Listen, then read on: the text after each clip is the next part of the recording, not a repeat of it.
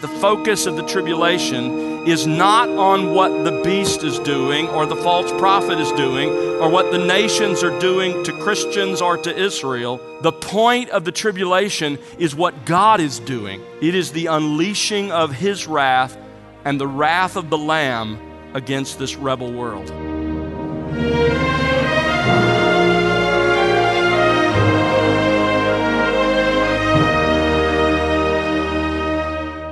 Welcome to The Word Unleashed with Tom Pennington. Tom is pastor-teacher at Countryside Bible Church in Southlake, Texas. Hello, I'm Bill Wright, and today Tom opens the book of Revelation to begin a four-part series titled The First Six Seals, The Tribulation Begins. In the early 1900s, the Spanish flu took the lives of an estimated 50 to 100 million people worldwide. Later, during the Second World War, men like Adolf Hitler and Joseph Stalin were responsible for taking millions of lives.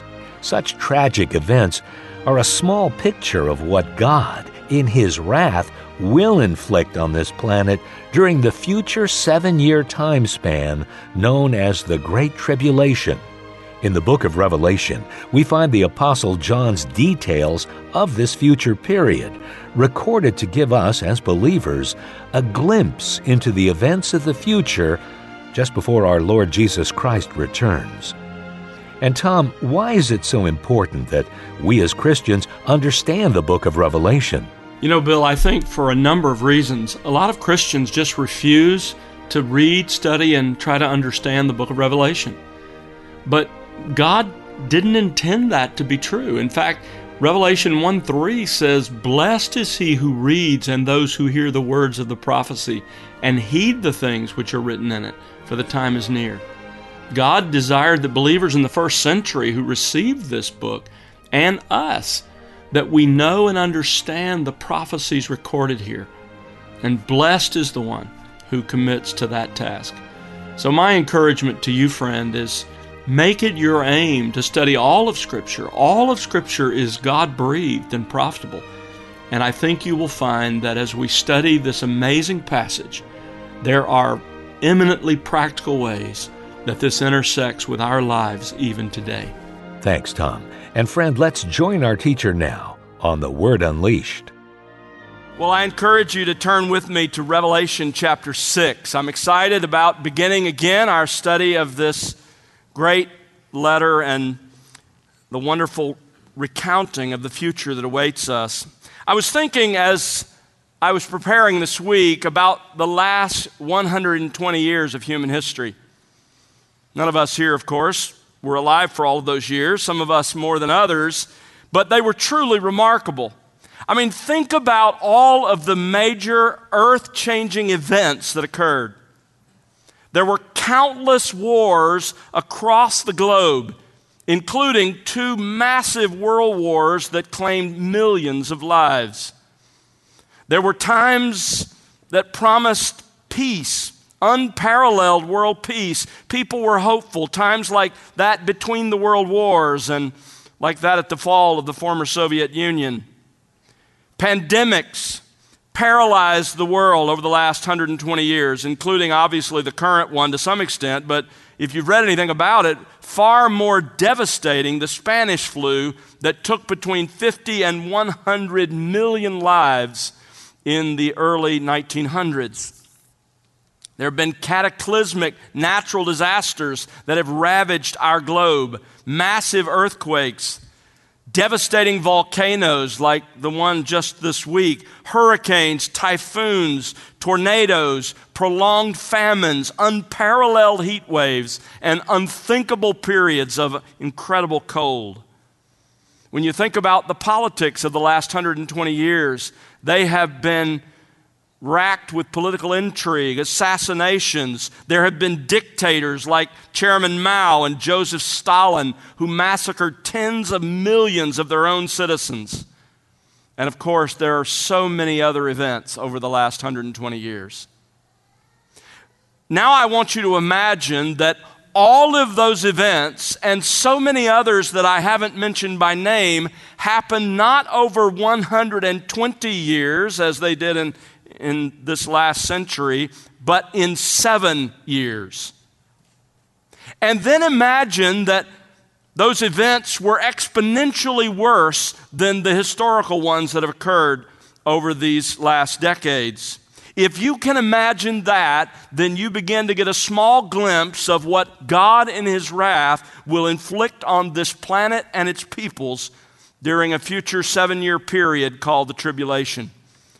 In the Olivet Discourse, Jesus compares the wars and pandemics and disasters and persecution that have happened throughout history to the Braxton Hicks contractions that a woman experiences before she actually enters labor.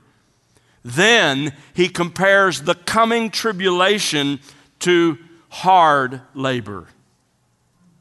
Tonight we begin to study the tribulation, which is the bulk of the book of Revelation, chapters 6 through 18. You see, in the future, at the end of human history, there will be a period of 7 years during which God will unleash His wrath against this earth and its people. And it's that time period that John got to see unfold in symbols and realities and that we want to study together. Now, before we get into the specifics, let me just remind you of the structure of this book. Jesus' words to John in Chapter 1, verse 19, provide the natural framework and outline for the book. He says, "Therefore write the things which you have seen, and the things which are, and the things which will take place after these things." Using that framework, here's the outline that I've suggested to you. The things which you have seen, that's the setting of Jesus' prophecy, chapter 1. The things which are, that is the state of Jesus' church in chapters 2 and 3, the letters to the 7 churches. And the things which will take place after these things, those are the stages of Jesus' final triumph, beginning in chapter 4 and running all the way through chapter 22. Now, let me break down for you that third part, the things which will take place after these things, the stages of Jesus' final triumph, because that's where we find ourselves, chapters 4 to 22. We have so far studied as sort of the first major subdivision of that great portion, chapters 4 and 5, the Lamb and the 7-seal scroll. The next major section is the one we enter tonight, the 7-year tribulation. That section runs all the way from chapter 6 to chapter 18. Now, let me fill out that 7-year tribulation period for you. I'm not going to go through all these in detail. We're going to see them unfold as we go through there. But let me just give you sort of an outline to follow. In chapter 6, you have the first 6 seals. Then in chapter 7, there's an interlude where we look at the tribulation saints. Then in chapters 8 and 9, you have the 7th seal, which contains the first 6 trumpets. And then there's another interlude where we learn about a little book and 2 great witnesses, chapter 10, verse 1 through chapter 11, verse 14. Then in chapter 11, verse 15 to 19, through the rest of chapter 11, you have the 7th trumpet. Chapters 12 through 14 is an interlude in which we learn about a war in heaven, the beast and the false prophet, and announcements from heaven. Chapters 15 and 16, the 7 bowls, and then chapters 17 and 18, the destruction of Babylon, both its religion and its business. So that's an overview of these chapters that articulate in detail the 7-year tribulation. We're going to march through them together, so if you didn't get all of that, that's fine. You will by the end. That's just sort of giving you the 30,000-foot level before we get into the forest. So you have the Lamb and the 7-seal scroll in chapters 4 and 5. You have the 7-year tribulation in chapters 6 to 18. The second coming in chapter 19. The 1,000-year kingdom of Christ, the millennium, in chapter 20, verses 1 to 6. You have the final rebellion in chapter 20, verses 7 to 10, the great white throne judgment, chapter 20, verses 11 to 15, and then the eternal state in chapters 21 and 22. Chapter 22 ends with a little epilogue beginning in verse 6 in which we are called to respond and told how we should deal with these things.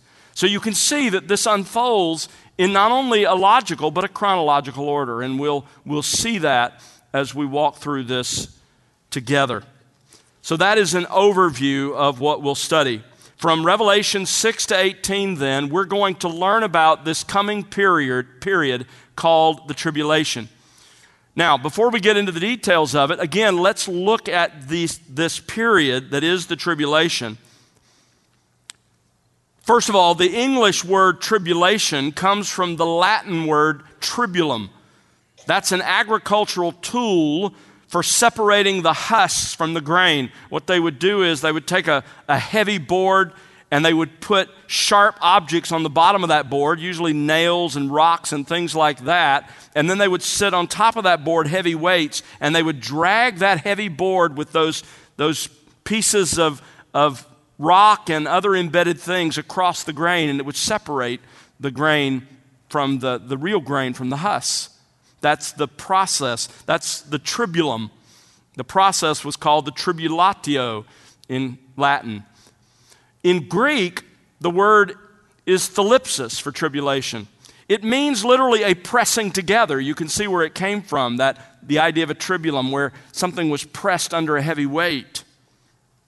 When this Greek word, thalipsis or tribulation, is used of the study of last things, it refers to a future event. It's used this way 5 times in the New Testament. Let me give them to you. Matthew 24:21, Jesus says in the Olivet Discourse, "For then there will be a great tribulation, such as not occurred since the beginning of the world until now, nor ever will." Matthew 24:29, immediately after the tribulation of those days, and he talks about the signs in the heavens. Mark 13:19, those days will be a time of tribulation, such as not occurred since the beginning of creation, which God created until now and never will. It is a unique time in human history. By the way, Mark 13 is Mark's version of the Olivet Discourse. So these are parallel passages. Mark 13:24, in those days after the tribulation, the sun will be darkened and the moon will not give its light. And then Revelation 7:14, I said to him, my Lord, you know who these people are. And he said, these are the ones who came out of the great tribulation. They washed their robes and made them white in the blood of the Lamb. So notice in every one of those cases, the event Jesus was speaking about was future in his time. And it's still future unless we completely redefine the signs in the heavens, because we haven't seen the sun darkened, the moon not giving its light, and the powers of heavens shaken, and the stars falling. So unless we've seen those things, this is still future. Now, and there are other reasons, by the way, it's future. I just mentioned that. Now, a couple of times the word great is added, the adjective great is added you'll notice in Matthew 24, a great tribulation, Revelation 7:14, the great tribulation. Now, the Great Tribulation likely refers not to the entire 7 years, but rather to the last half.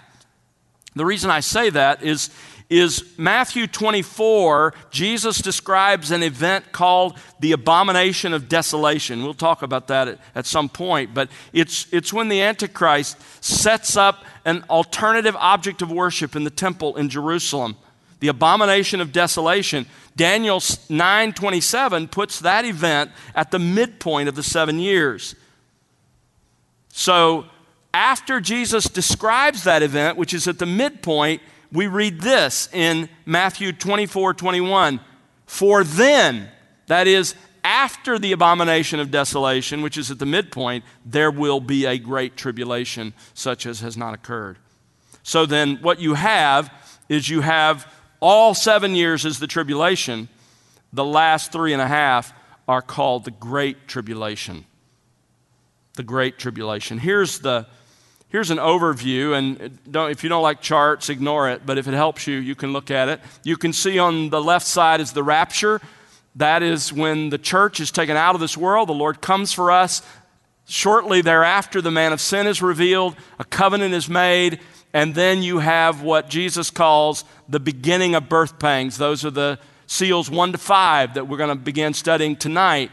At the midpoint of the tribulation, at 3.5 years, the man of sin breaks his covenant with Israel, and he sets up the abomination of desolation. As I said, the second half then is called the Great Tribulation, and seals 6 and 7, which contain the 7 trumpets and the 7 bowls, and Jesus likens that last 3.5 years, not to the beginning of birth pangs, but to hard labor.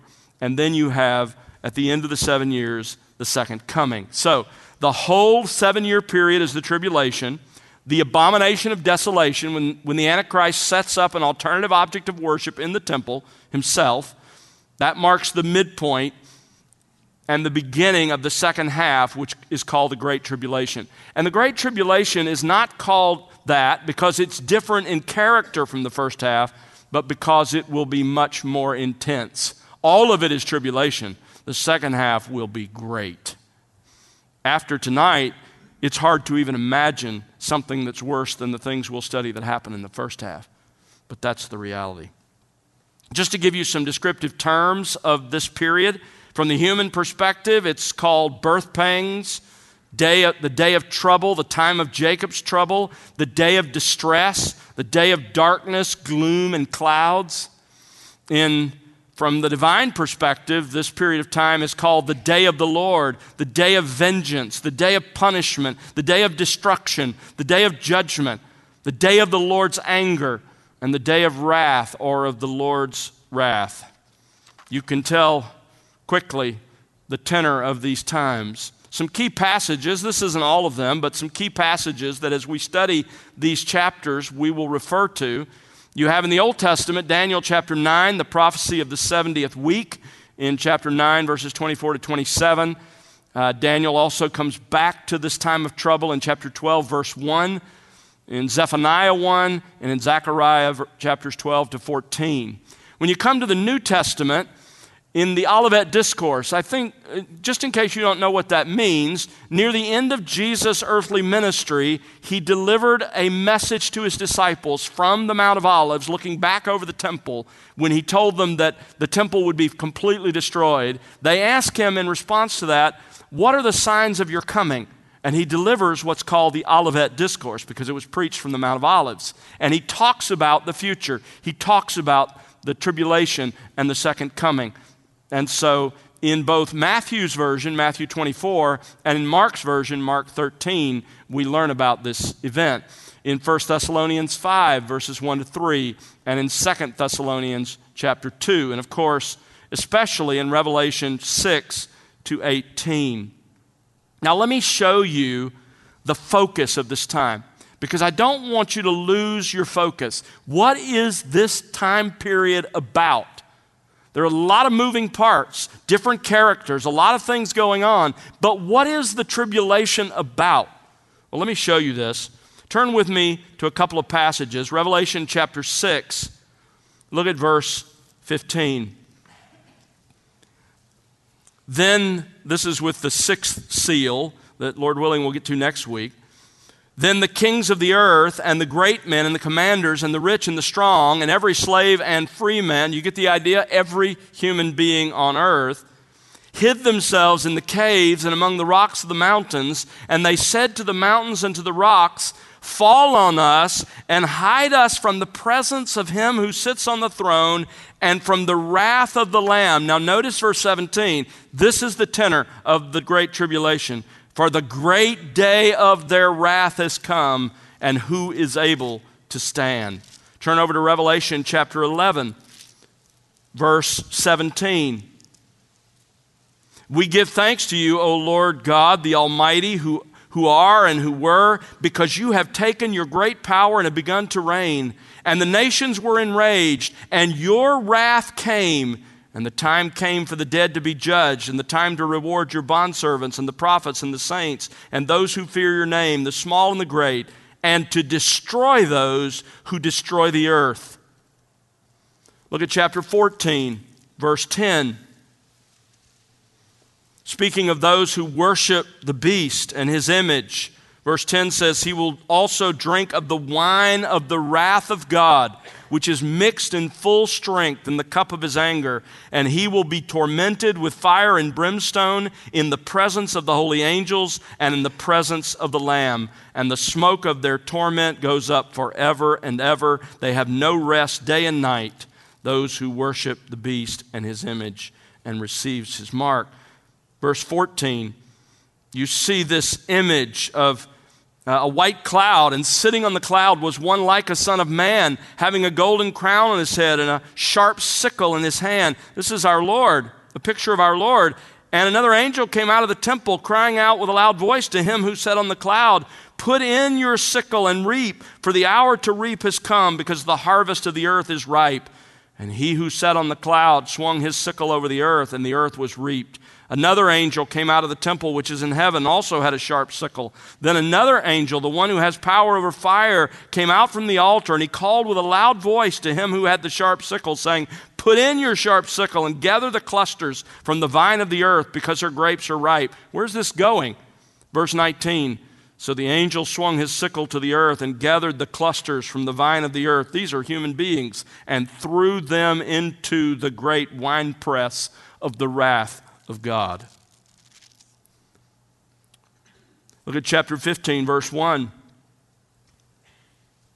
I saw another sign in heaven, great and marvelous, 7 angels who had 7 plagues, which are the last, because in them the wrath of God is finished. In these things the wrath of God is displayed and finished. Verse 7, then one of the 4 living creatures gave to the 7 angels 7 bowls full of the wrath of God, who lives forever and ever. Chapter 16, verse 1, I heard a loud voice from the temple saying to the 7 angels, "Go and pour out on the earth the 7 bowls of the wrath of God."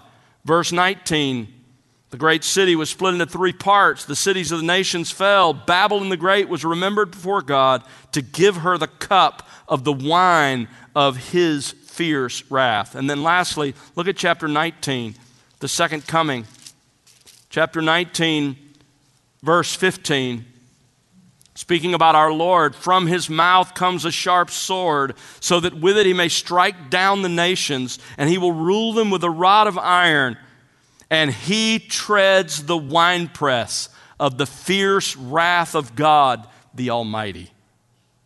Now, I think you can see that the focus of the tribulation is not on what the beast is doing or the false prophet is doing or what the nations are doing to Christians or to Israel. The point of the tribulation is what God is doing. It is the unleashing of his wrath and the wrath of the Lamb against this rebel world. So, with that overview and background, let's go back to chapter 6 and read our text for this evening. Chapter 6, verse 1. Then I saw when the Lamb broke one of the 7 seals, and I heard one of the 4 living creatures saying as with a voice of thunder, "Come." I looked, and behold, a white horse, and he who sat on it had a bow, and a crown was given to him, and he went out conquering and to conquer. When he broke the 2nd seal, I heard the 2nd living creature saying, "Come." And another, a red horse, went out, and to him who sat on it, it was granted to take peace from the earth, and that men would slay one another, and a great sword was given to him. When he broke the 3rd seal, I heard the 3rd living creature saying, "Come." I looked, and behold, a black horse, and he who sat on it had a pair of scales in his hand. And I heard something like a voice in the center of the 4 living creatures saying, "A quart of wheat for a denarius, and 3 quarts of barley for a denarius, and do not damage the oil and the wine."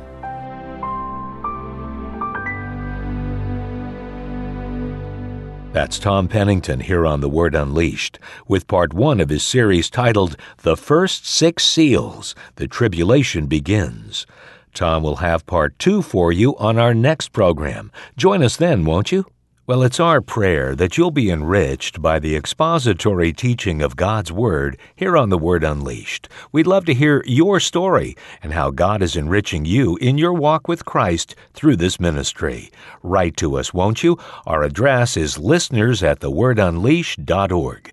Again, that's listeners@thewordunleashed.org. Or you can call us at 1-877-577-WORD.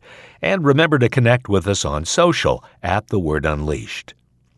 We also invite you to visit thewordunleashed.org, where you'll find other resources, including additional series from The Word Unleashed. That's thewordunleashed.org. The Word Unleashed is made possible because of the prayers and financial gifts of individuals just like you. Please consider partnering with us. You can find out how to do so by visiting thewordunleashed.org. Again, that's thewordunleashed.org. And now for Tom Pennington and the entire team, I'm Bill Wright. Thanks for listening to The Word Unleashed, exalting God's glory, explaining God's truth.